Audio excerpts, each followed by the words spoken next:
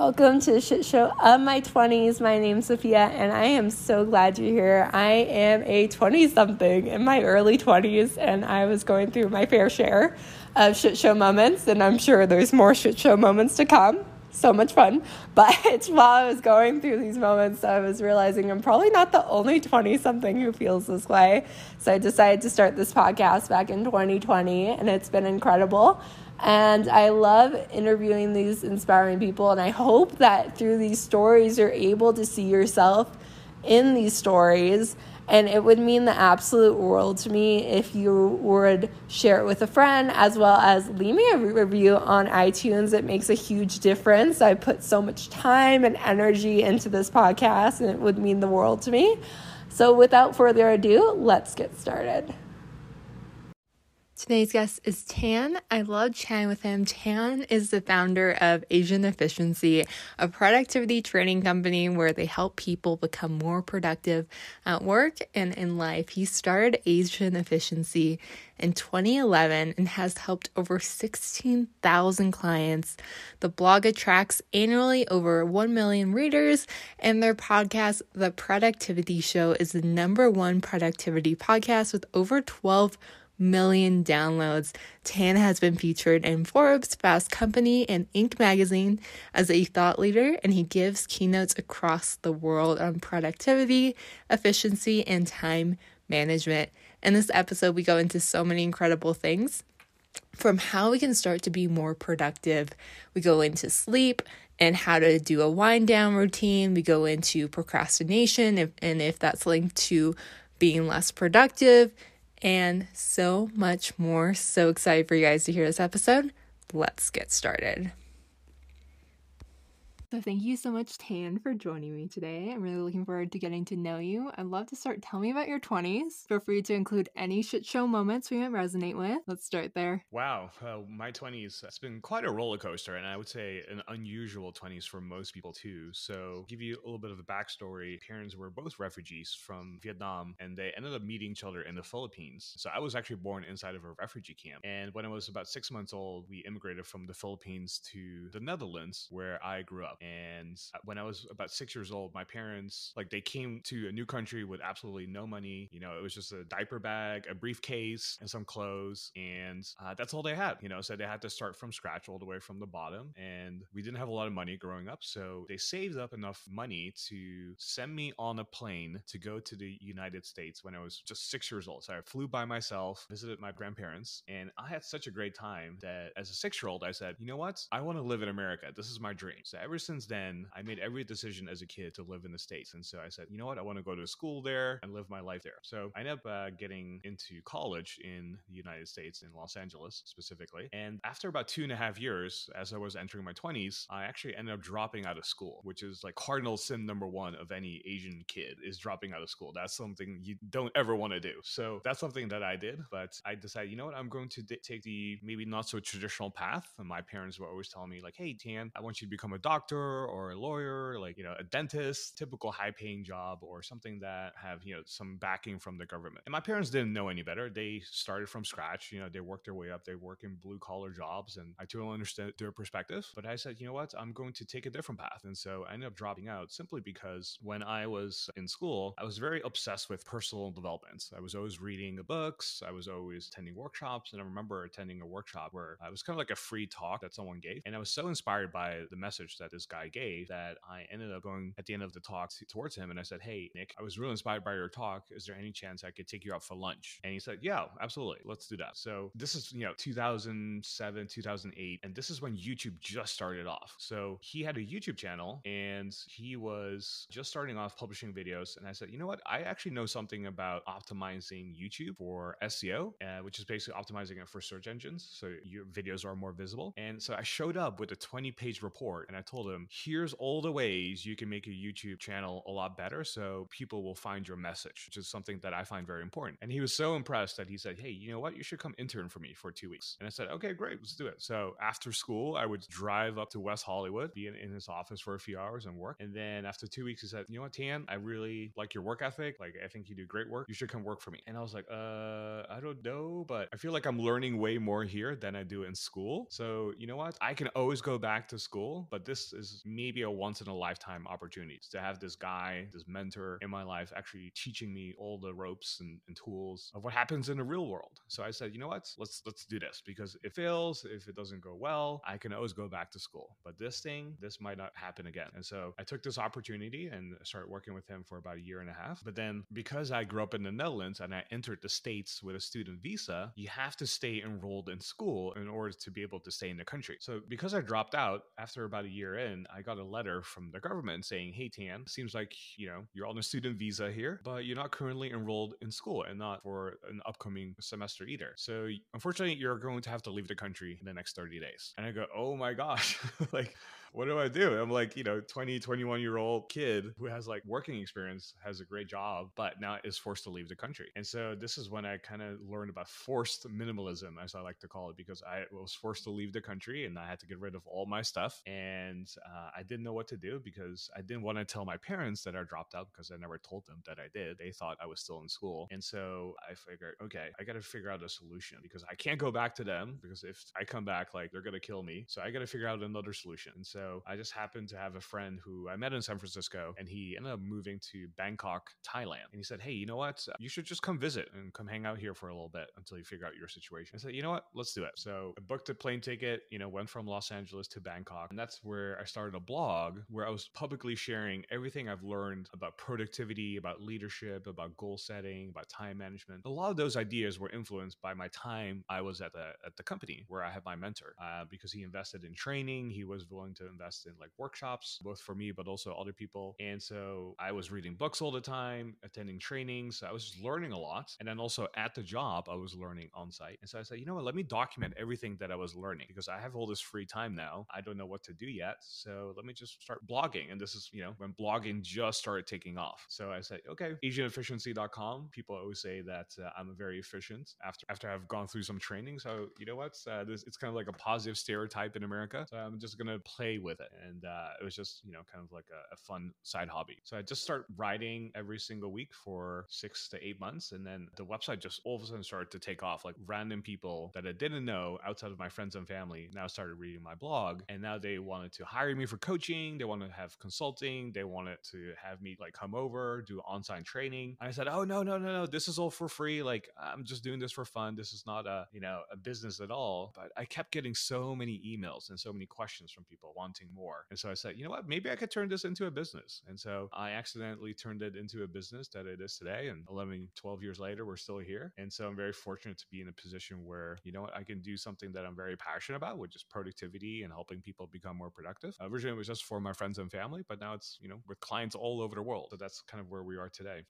That's incredible. And that's so cool. It just started off as a blog, and then all of a sudden, you have this business, and then you have all these people coming in and all these eyes seeing it. And like, why in particular, like productivity? Like out of all like the things that you could choose to focus on, what was like the draw for you towards learning how to be more productive? Yeah, I think I was forced at my job to keep up because the company was growing really fast and I wasn't equipped with the right tools or knowledge to keep up with my to-do list, right? So when we enter the workforce after college, we're forced to, figure out how we prioritize projects, how we prioritize our to-do list, like how we manage our email, how we do a lot of the knowledge work we do today. And it's kind of assumed that you just know how to do stuff. And what I learned was, well, actually, nobody teaches you this kind of thing. Like nobody teaches you how to use a calendar or how to manage your to-do list effectively and prioritize everything that you have going on in your life. And it's so easy to be overwhelmed nowadays because there's so much information. I can say, Sophia, you need to do your taxes for next year. And that takes like 5 seconds to say and maybe to write down, but that might take like 2 days for you to actually do. So it's kind of like a losing game. I realized very early on to try to finish everything on your to-do list because it's so easy to add on, but it's so hard to complete stuff because there's so much to do.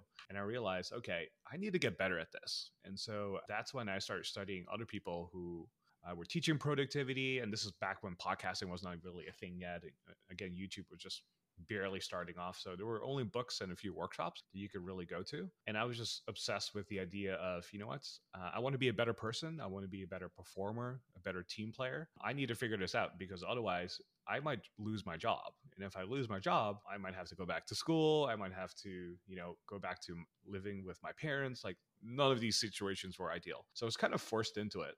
in a way. But then when I was going through it, I discovered I had like a natural, maybe like a little bit of a tendency for it, even though I was kind of disorganized. Like there's photos of me in my apartment where you'll see like boxes everywhere, there's clutter everywhere. I've never always been like this efficient that people see me now today. I actually had to learn a lot of this stuff. And what I've learned is productivity is a skill. Like everybody can be more productive. It's not necessarily about having more willpower or discipline. It's actually a skill that you can learn. Just like being organized is a skill, because when you're organized, one of the main principles I always teach is everything has a home. So if you know that you come home, like where you put your keys is usually always in the same spot, right? Like imagine every time you come home, you put your keys in a different spot every single time. Like how frustrating would it be every time you left your home? You go, oh, where did I leave my keys this time? And then it's like a treasure hunt that might take a few minutes, and your Uber is like waiting. And so you're like stressed out and, but if everything has a home where everything is always in one place, then it's easy to find and easy to access, and you'll know where to get it, right? And so one thing I always like to say is clutter represents delayed decisions. When you have clutter, it's basically you haven't decided yet what this is and where it belongs. And so that's how you end up with a lot of clutter. Now, these are all things I had to learn over time, but again, it's a skill. Like everyone can learn this. So I went from being pretty disorganized and not that efficient to learning how to be efficient and organized. Now I'm helping people all over the world do the same thing from my own experience. I brought up an interesting point that I was thinking about because you were talking about like putting the keys at a different space. But like, can someone be like maybe like really disorganized in terms of their house and still be productive at work? Or do you think it links the two? Like they can't have one and not the other? That's something I've thought about too. And one thing I've discovered from working with like over 16,000 clients is this adage, and this is so true, is the way you do one thing is the way you do everything. So if you're disorganized at home, then you will probably be disorganized at work as well. Because if you can't organize your stuff at home, there's just no chance that you can actually be organized and productive at work, because you're still the same person. You're still utilizing the same skills and knowledge to be organized or to perform. But if you don't have it at work, it won't translate at home either, right? So like, for example, if I go into someone's car and that car is completely disorganized, there's like a lot of stuff laying around, even if I never been to that person's home or their office, I will know right away that they're probably not as organized as they could be. And this goes back to the idea of like clutter represents delayed decisions, right? And so if I see clutter around someone's car, I just know that they haven't made any decisions about where things belong, what they value in terms of organization and maybe cleanliness. And everyone's a little different. Like one is not better than the other. But clutter is also like a visual representation of your mind. So what I mean with that is if your physical space is disorganized and there's a lot of clutter, that also means that your mind is most likely very cluttered as well. And so they kind of go hand in hand. And so I know, for example, if my desk is cluttered, I know I can't focus as well because I just have a lot of stuff here, and I go, okay, I haven't made any decision what needs to be done here. So my mind is naturally a lot more cluttered too. So I can't really perform at my best because I know there's just a lot represented here that is unresolved. And same thing with my home. If there's a lot of clutter around my home, it's probably a physical representation of what's going on in my mind as well. Yeah, yeah. And do you think like we need to be motivated in order to start to be more productive? Do you think there's like a link between the two, or can we like be able to like trick ourselves kind of into being more productive even though we don't feel necessarily like being productive in that moment? Oh, yeah, we can definitely trick ourselves. That's relatively easy. It's oftentimes the hardest thing is to get started for most people, right? So when people say that they're dealing with procrastination, procrastination can mean a lot of different things. It's kind of like a symptom of a bigger problem that can be manifested from many different things, right? So procrastination can come from a lack of motivation. They're just not feeling like they want to do this. Procrastination could also come from perfectionism. Like you might not think this is good enough, or you don't think you have enough information, so you're never going to start on it. Or it could be a symptom of fear of failure. If you think that you will start on this, it might not turn out to the level of success that you wanted. So why even start then? Right. So you prevent that from happening. So procrastination has a lot of different root causes in many ways. And it's a very interesting problem that people have. And so oftentimes I find that if people are dealing with any form of procrastination, the best thing we can do is to make it really easy for them to get started. Because once they get started, they kind of get over this inertia, this activation energy we kind of need to move things out of a static position, then it's easy for us to keep going. So what I always tell people is one of my favorite strategies is what I call all justs. So if I, for example, have to send an email, like it sounds so simple sending an email, it might take like 4 or 5 minutes, but that can be something that we can easily procrastinate on for whatever reason, right? So then what I would say is I'll just write the subject line, or I'll just write down the to field of who I'm sending it to and the subject line. And then that's it. That's all I'm going to do, right? So I'm just tricking myself to say I'm going to do one simple thing. And the sort of definition I like to think of is like, if I say, like, it has to be so simple that if I say no to this, like, I would almost look stupid in a way. Like, of course I can write down who I'm writing this email to. Of course I can write down the subject line, right? That's easy. Like, everybody can do that. However, what tends to happen is when you start writing down who you write the email to and the subject line, you go, oh, then I might as well type in, hey, Sophia, and then go, oh, well, if I type that, then I go, hope your day is going well. I'm writing you today because of X, Y, and Z. And then before you know it, the email is actually composed and you go, oh, see, that wasn't that difficult, right? So same thing with working out. If I don't want to work out in the morning, one thing I'll do is, you know what, I'll just put on my workout clothes. Like I can still work from home, but I'll just put on my workout clothes. And I go, oh, okay, that was actually relatively easy. You know what? I'll just wear my workout shoes and that's it, right? And then you start to notice like, oh, one step after another, you go, you know what? I have my workout clothes on. I have my workout shoes on, you know, might as well go work out for like 5 minutes or something. Better than nothing. And then before you know it, you're doing like a full hour workout. So I'll just is a great way to kind of trick ourselves to get started. That's one of my favorite tips that I like to give people. And then another one is, this is actually very counterintuitive, but if you set a timer for yourself and say, I'm only going to work on this for 5 minutes. So I call this the 5-minute trick. I'm only going to work on this for 5 minutes. Like everyone has 5 minutes to do anything, right? If I have to write like a long blog post, for example, or I have to prepare podcast show notes, I might say, okay, I'm just going to work on this for 5 minutes. I'll just create the documents, have some sort of title, maybe like a quick outline, and then that's it. You know, I can do that in 5 minutes, no problem. So that way I know in the future, if I want to get back to it, I'll have something in front of me and I can work from there. But then what happens naturally is, you know, you get over this inertia of just committing for 5 minutes and you go, oh, I'm kind of feeling in flow right now. So then you start writing all the other things you have to do. So tricking yourself to only do something for 5 minutes. And if you set a timer for 5 minutes as well, you oftentimes find that the timer goes off and you go, you know what? I actually want to continue. Like, I feel like I'm pretty good at this. Let's just continue to do this. But if the timer goes off, you go, you know what? I'm okay with what I've accomplished so far. Great. You've probably done more in those 5 minutes than you would otherwise do anyway. And you probably made it easier for yourself as well to get started next time because you kind of cleared the deck a little bit to know that, okay, I created a Google Doc, I've created the document, I know where it is. So if I need to get started next time and not starting from scratch, I actually have something already there. So that's something I would always tell people, like those two things are really powerful and yet so simple. I like it. It's kind of like you're gamifying like productivity. Like you're making it into a game of like, how can I be more productive? Yeah, gamifying is like an interesting aspect to it because yes, we can teach you like all the skills, like all the, you know, strategies and lifestyle changes. And these are all things that are permanent changes that I think are very effective, but they also take a little bit of time to build. They take a little bit more focus. They take a little bit more effort to put in place, right? It's kind of like everyone can go for a 5-minute walk, but not everyone can walk for 30 minutes every single day. Right? Even though we're doing the same activity, doing it for 5 minutes is relatively easy one time. Doing it for 30 minutes one time, I think we can all do that. But doing it every day, that takes a little bit more effort and focus. And so if I can show people something that they can do very quickly, oftentimes that gives them the confidence to then go, oh, see, I've done it one time. I can definitely do it again, right? And we have that reference experience now in our brain to go, if I've done it before, I can do it again. And that's the confidence sometimes we just need to get started and to keep going.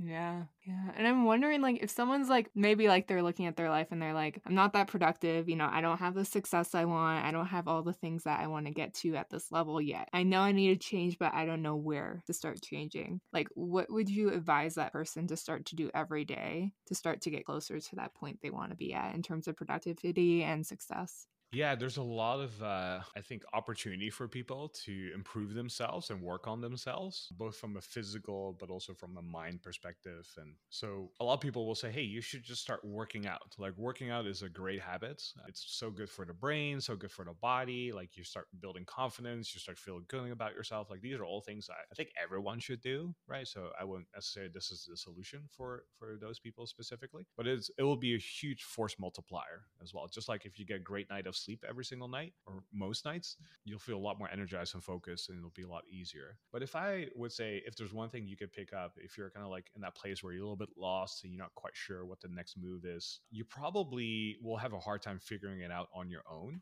just like from sitting down, or maybe you're waiting for lightning to strike and go, oh, I know what to do now. But that's not really a powerful position to come from. So what I would say is, one thing you can control and influence is the information that you consume over time. So a really simple thing could be, something I like to do every morning is read 20 pages. And funny enough, 20 pages takes maybe like 15 minutes or 20 minutes at most. And I'm a relatively slow reader. So at most, you're reading 20 pages. And the funny thing is, if you read 20 pages a day, you end up reading the equivalent of 30 books a year. Now, most of us never start the year, say, you know what, I'm going to read 30 books this year. Nobody says that. Like, that seems so out of reach and so impossible. But I think everybody can read 20 pages a day. Even if you do 10 pages in the morning, 10 pages at night, like, everyone can read 20 pages. And so I'm a big believer of small habits done consistently lead to big results over time.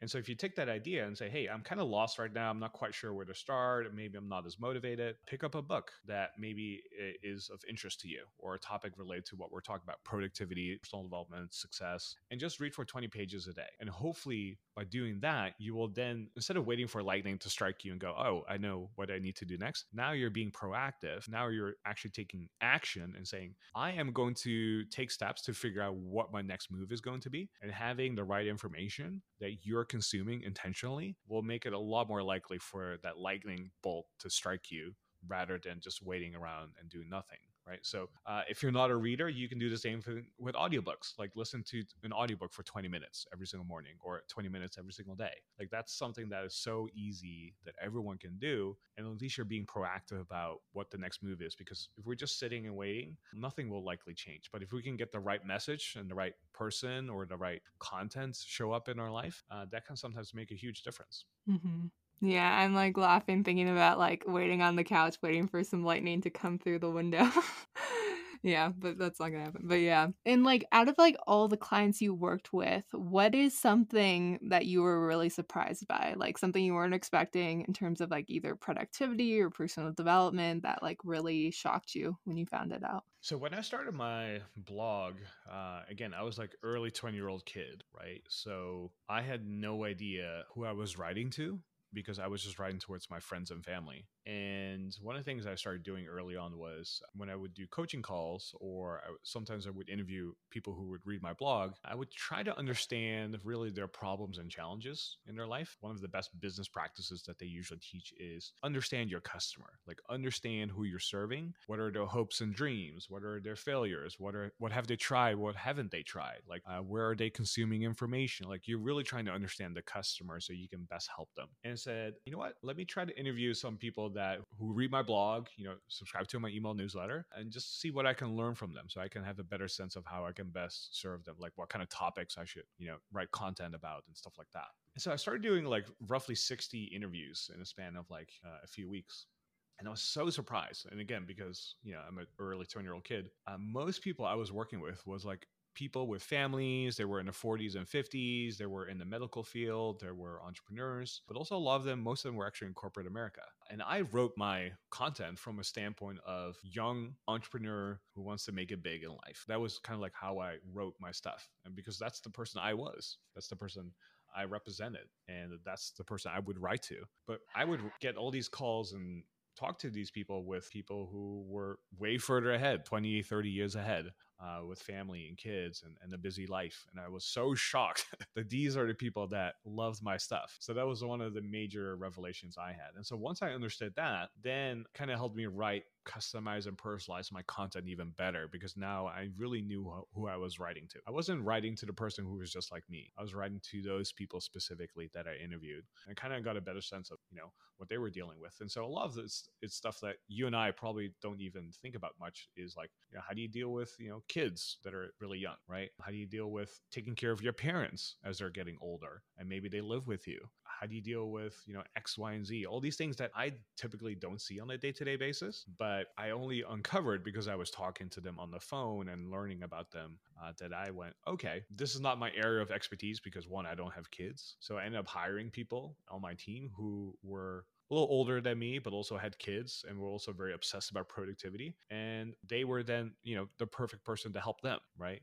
And so that's a major business lesson I learned, is like, hey, yes, there's so much only I can do. And I probably have a great message that people like to resonate with. But if I really want to help them specifically with their situation, I can also surround myself with other people who can specifically help them with that. And so that was a major revelation. So anyone that's listening or watching this, like, if you're running a business, really understand your customer. And sometimes they might be people that you don't think they are.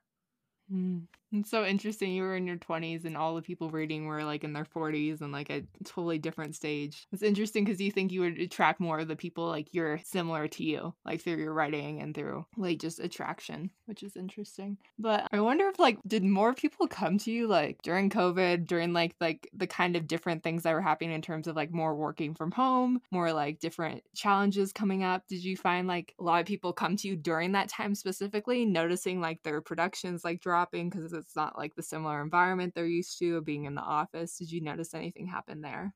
Yeah, there was a major shift happening. Obviously, it was a major shift in the world, right? During that time, 2020 and early 21. And so the good part for me, in a sense, was I've always worked from home. So since 2010, I've always worked from home. Like, I always had a remote company since day one. So I was very used to working from home. In fact, I probably am on the cutting edge when it comes to working from home, using the right tools and technologies, best practices, because I was able to refine that over a decade, essentially, to get a better sense of like, what does it take to be really productive working from home or traveling or being in a remote area. And so I didn't know this was an advantage, because this was just my normal life day to day. And so when the pandemic came and everyone started working from home, I went, oh, I see an opportunity now, because I've always had this idea of teaching people how to be productive working from home. But one thing I've also learned in business over time is like, timing makes a big difference in terms of how well your product or service will be received. So if I taught a working from home productivity course in, let's say, 2016, nobody would care, because life is good. We're all in the office, right? That many people are working from home. But if I took the same material and I did it in 2020, even though it's the same thing, the timing of it was very different. And so when the pandemic came, I saw an opportunity and said, okay, I've always wanted to create this course on how to be productive working from home. This is the time to do it. And so when we got shut down, normally it takes like 6 to 8 months to build a course. I did it in 6 weeks. So I went like really fast. I said, me and my team, we have to put this out ASAP, because people are struggling with this and we need to help these people. And so we launched the course. It's one of the best courses we've ever created in terms of content, but also how much revenue it did. And simply because the market and timing and messaging was all just, in confluence, right? So during that time, we helped a lot of people transition to working from home, and big companies like Louis Vuitton were hiring me to kind of consult them, because now their agents and staff were working from home, and they said, hey, we have no clue how to do this. Like, how do we do this? And so I just, helped them out and gave a talk and gave some material for them to work through. But then I also launched a workshop, or online workshop and online course as well, to kind of help people make that transition. And now that we're kind of like back to normal, that course is not in demand at all anymore. Like, people are just kind of living their life again, and going back to the office or working semi-remote. And at this point, they kind of figure it out already a little bit. So now nobody really cares about that course anymore. So it's just funny to see how the timing and the lifespan of something like that takes place. And so, yeah, during COVID or pandemic, it was definitely an interesting shift. That's part of being a business owner, is you kind of have to be in tune with what's going on in the world, and how do we ride that trend and go with that wave, because that's where attention is going. That's where people are spending their money. If I had gloves to sell in 2015, it probably wouldn't be as, in demand as it would be in 2020, just like, with our mask and stuff like that, right? So timing makes a big difference. And so you can have a great idea at the wrong time, and that's why a lot of companies will fail. But also, if you have a great idea, but you're doing it at the right time, oftentimes it will sometimes look very easy to a lot of people because you just have the timing working out for you. So that's something I definitely learned from that period. And like when you work from home, do you do anything in particular about like this space is for working versus the space is not for working in terms of like splitting up your home? Or do you do anything strategic there to like be able to shut off once you're done from work, you're like done as well? Yeah, everyone's workspace is a little different. So, for example, some people that I've worked with have a really small apartment. For example, they have a studio. And so, work and home or personal stuff is all the same thing, right? And some people have the luxury to have a home office and they have a separate office where they can kind of like separate work and personal stuff. So what I've found is I personally like to separate the two as much as I can. So I like to work from, let's say, 8 in the morning till 4 o'clock. And that's kind of like my schedule where I tend to focus on work. And then I kind of make a mental shift to go after 4 o'clock, after I'm done checking my email and kind of clearing my desk. Then I just want to do stuff that is not related to work, all my personal stuff, like all my hobbies and the things that I want to do. And even though I have a flexible schedule and I can kind of mix if I wanted to, like I could do, my hobbies in the daytime if I wanted to, because I have a flexible schedule. To me, it just seems like you're always switching in my brain. And so I would rather and prefer to just stick to, hey, let me just focus between 8 and 4. I have a routine and a schedule there that makes it easy for me to follow. And then after that, it's like anything that I can do personally. So that's something I would always recommend to clients as well, is try to separate the two. So even if you work from home in a small studio and you have like maybe like a dining table, for example, still have a schedule that you follow. But then after your schedule is done, make that mental shift to go, okay, yes, this is all one space and it's maybe small, but make that mental shift to go, okay, I'm not working anymore. Now I'm doing personal stuff. So you can kind of detach yourself and so you don't feel burned out or like you're working all the time, because that can easily happen when you're in a small space. And this is something I definitely saw during the pandemic when we had to stay home.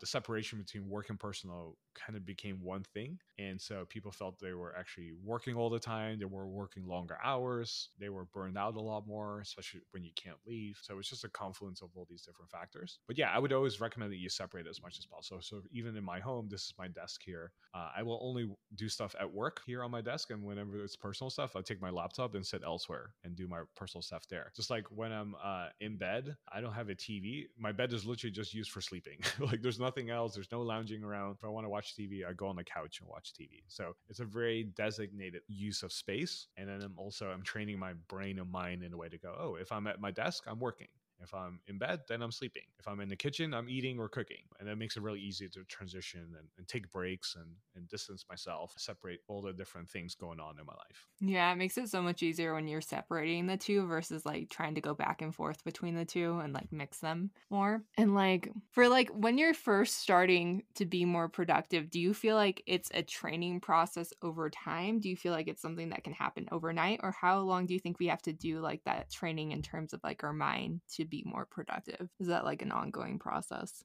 So this is a question I was trying to figure out for myself too, is I used to think that productivity was like a lifelong journey where you can always be more productive. Even if you're, started 20 years ago and you're doing stuff today, like there's always ways to be more productive, right? So I thought for the longest time that it was something you would do forever. Like I had a morning routine 10 years ago. I have a morning routine today and I'm always tweaking it. I'm always making adjustments. I'm always, trying to make it better and optimize it. So I never thought there was an end to it. However, what I've discovered is there was a moment in time when I was asking myself that question, like, how do we actually know we've mastered productivity? Because I just assumed it was a lifelong journey. But then I got a few emails and text messages from former clients, and they all said something very similar. They said, hey, Tian, I really loved your material. I've actually stopped kind of like following your work and just kind of move on to the next step in my career or next step in my life. And that to me is like the ultimate success story, right? They came to us, they got what they needed, and they moved on to the next big thing. And now they have new skills, knowledge, and information and habits to kind of be productive for the rest of their life. And so I said, I've noticed a few clients say the same thing now. Like, I wonder what they all have in common. So I kind of put like a matrix together and said, okay, what are all these people here that said this, and what do they all have in common? So I have like a color graded matrix where I go, okay, such and such name, all the skills that they have, all the things that they do, and let's just color grade. And I kind of start to notice like there was a lot of overlap of what they would do. So for example, most of them knew how to plan their day. Most of them knew how to manage their energy. Most of them knew how to do some sort of weekly review. Most of them know how to like have a wind down routine at the end of the day, so they sleep really well, which helps for productivity. So I started to write all these things down, and I started to notice that essentially all of my successful clients have like 25 skills in common. And if you master all these 25 skills, then I realized you essentially are the most productive person you can be. And so I created essentially a new course called 25X Productivity System, which is kind of like our new methodology now, which walks you through all the 25 skills you would need. And this is something I actually have been teaching for over a decade, but I never sort of put it in one sort of like package to go, oh yeah, if you want to master productivity, this will actually take you like 2 years if you really want to be in the top 1%. But here's the roadmap to get there. And these are the 25 skills you will learn. But not everyone wants to do that. Not everyone wants to commit 2 years to learning and being intentional about that. Some people just want to, get a crash course. Some people just want to do a 1 or 2 day workshop and get the 80/20 of the 80/20, as I like to say, and then move on. And so that's something I teach now too. This is an online course. It teaches like 6 of the 25 skills, and those would be like the foundation for productivity. So it would be like, how do you plan your day? How do you prioritize your week? How do we make sure you have a productive week as well? And how do we make sure you have the right tools in place, like your to-do list, the calendar, and stuff like that? So these are all things people can do. And so when you're just starting off, one of the best things you can do, and this is a framework I teach, it's called the T framework, which stands for time, energy, and attention. They are the pillars of productivity. If you want to be more productive, you need to maximize your time, you need to maximize your energy, you need to maximize your attention. And of all the 25 skills, they're kind of categorized under time, energy, and attention in some shape or form. So for time, if you want to maximize your time, planning your day is one of the best ways in order for you to be utilizing your time in the best way possible. So you want to be intentional about saying, hey, today I'm going to record a podcast with Sophia. Today I'm going to do a workout. Today I'm going to do X, Y, and Z, right? And so you want to be intentional about that. With energy, the best thing you can do for energy is going to bed earlier. So I recommend going to bed earlier 5 minutes each day, and then add an extra 5 minutes that you go to bed a little earlier. So if you go to bed at midnight right now, go to bed tonight at 11:55. Tomorrow, go to bed at 11:50. The day after, 11:45. And within 2 weeks, you'll get an extra hour of sleep in that you get every single night. And imagine what you could do in an extra hour of sleep. That would be a lot more productivity stuff to be done. So that's for energy. And then attention, when it comes to attention, what we're simply referring to is we want to make sure we're focusing on the right things. Like nothing pains me more than seeing somebody wasting time, spending a lot of energy and focus on something only to realize that it wasn't that important, or they worked on the wrong thing and they go, oh my gosh, I spent a whole day working on this report, but I actually shouldn't have been doing this at all, right? So attention is all about how do we focus on the right thing, and that's why prioritization skills are really important. So something I always teach is like, how do we prioritize our to-do list? How do we prioritize stuff in our day? How do we prioritize stuff in our week? How do we prioritize all the things that we have in our backlog or our project list? Like these are all skills that you can learn, right? So if we maximize time, energy, and attention, those are the 3 pillars of productivity. And that's something I would always recommend people start off with first. So helpful. And what's a wind down routine? Yeah, so wind down routine is, if I asked you, Sophia, like what's the best way for you to get consistently great sleep? Most people wouldn't have a good answer for that, right? Because sometimes like we lay down and we go, oh, I can fall asleep right away. And sometimes we go to bed and we go, oh my gosh, like my brain is like going 100 miles an hour. Like there's a lot of stuff happening in there. I can't fall asleep. I might take like 2 hours. So let me watch some Netflix and then hopefully I'll then fall asleep, right? So there's a lot of inconsistency there. So a wind down routine is essentially a set of steps that you can take at the end of the day to kind of calm yourself down and get yourself ready for a great night of sleep. So one of the things I recommend is that people don't have any screen time in the last 60 minutes of their day. So no screen time. So no phone, no tablet, no TV, nothing like that. Because whenever there's light is actually prohibiting melatonin, which is the hormone that makes us fall asleep, from producing. So if we have light in our environment, it tells our body not to produce any melatonin. But we need that melatonin to fall asleep and to actually fall asleep, right? That's why we take the supplement sometimes to fall asleep. if we have a hard time sleeping. And that's simply because of light. So if we're in the presence of light, we actually make it very difficult for us to fall asleep. That's why people don't recommend that you watch TV at night or you have a lot of bright lights on at night. And that's why I also recommend that you don't use any screens at the last hour of your day. And so people go, oh my gosh, like if I can't use my screen, what do I do then? Well, you can still dim the lights and stuff, right? But you can go read a book. Like how many books do you have on your bookshelf that you haven't even started yet? Like that's an opportunity. If you have a partner that you live with, like spend some time with your partner, like maybe doing some chores together, maybe talking about stuff together. Like there's a lot of things you can do with your partner.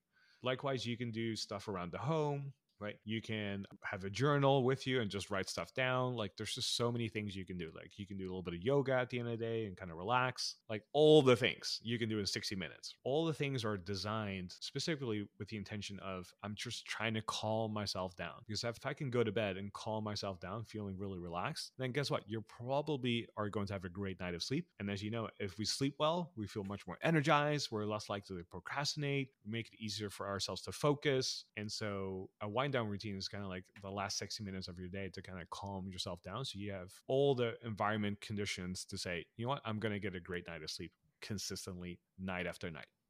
Yeah. And is there any amount of sleeping time you notice helps in terms of productivity, or an amount of sleep time also not to go over because that's maybe too much sleep? Yeah, sleep is a very interesting topic, and the science is still evolving in that area, but there's a lot of things we do know. So one is, so we have this thing called our circadian rhythm. So circadian rhythm is like a 24-hour cycle that we all go through. Like we all sleep, we all wake up, we all feel like energized, and we all actually are programmed to have an afternoon lull at some point, and then we have like another burst of energy, and then we kind of wind down and sleep, and then that repeats itself 24 hours, right? However, in those 24 hours we also have like mini cycles, and those mini cycles are called ultradian rhythms. So ultradian rhythms are actually 90-minute cycles where you feel a little groggy or low on energy, low on alertness, and then you have a spike of alertness and energy, and then it goes down again, and those repeat every 90 minutes. And so what we found is that sleep also follows that very similar pattern. Is a sleep pattern is actually 90 minutes as well. Like you fall in light sleep, you go into REM sleep, you go into deep sleep, you go back to REM sleep, back to light sleep, and then you repeat that cycle every 90 minutes, right? And so ideally, if you're sleeping, you want to sleep in a 90-minute cycle. So I always recommend that if you sleep for an ideal time, for a lot of people, it would be 7.5 hours. So 7.5 is part of a 90-minute cycle, right? Because 90 minutes plus 90 minutes is 3 hours, times 2 is 6, add another 90, that's 7.5.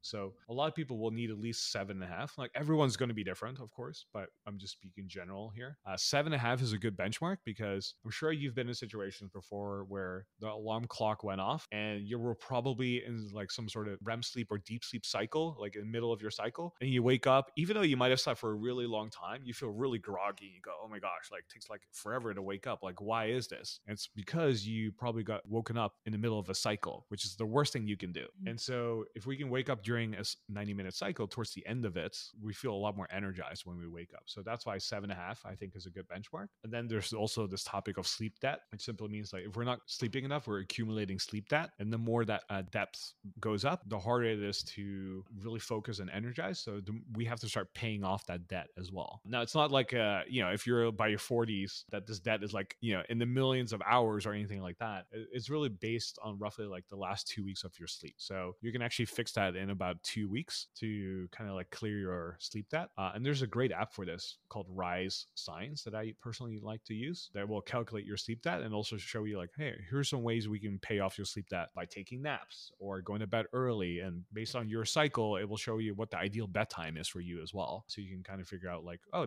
if I go to bed tonight at 10:30, I'll probably pay off a lot of sleep debt, and maybe in 2 weeks I'll be done with it, or in 5 days. So it's a great app I personally like and recommend as well. I'm not affiliated with them whatsoever. Something I'm just a big fan of. So those are some things that I think people should know about sleep. That's so interesting. I didn't know about either one, but I was wondering like why I'll wake up sometimes and just be more tired. Like I wonder, Exactly. and I slept more. I was like, what happened? But yeah, that makes sense. Yeah. And I have a final question for you. So if you were to go back in time and talk to your 20-year-old self, what would you want to tell him? Or if you want to tell him nothing at all, that's an option as well. If I had to go back and tell my 20-year-old self, I would say, one of the biggest lessons I've learned in my 20s is to travel the world as much as you can, because you have the time and energy to do it. And you probably have the time, energy, and lifestyle to do it as well, to be able to travel the world. And traveling gives you so much perspective, especially when you're talking to locals. You learn about different political systems, you learn about different medical systems, you learn about different values, you learn about different traditions. You have all these different insights that you get that you would normally never get from a social media post or YouTube video. It's something you have to see firsthand. And I was very fortunate to be able to have traveled quite a bit in my 20s. And one of my best decisions was to do that. And so if I had to go back to my 20-year-old self, I would say, I wish I had done more and really done a lot of that, a lot more. But I'm really happy that I did do a lot of that. And for anybody else that's listening, like if you're entering your 20s now, work, making money, business, career, that will always be there. But traveling in your 20s, like going to Vegas when you're 21 is very different than going to Vegas when you're 41. Even though it's the same city, it's a very different experience, but based on who you go with and what's going on. So go in your 20s and figure out what you like and what you don't like. And then as you get older, you can always go back to your favorite spots and see it from a completely different new perspective and new appreciation as well. So go travel more. I love that. Thank you so much for doing this today. Thank you for having me. And where can we find you? Where can we connect with you? Yeah, I have a website called asianefficiency.com. You can find over 500 articles that I've personally written on there. So lots of free material. I also have a podcast called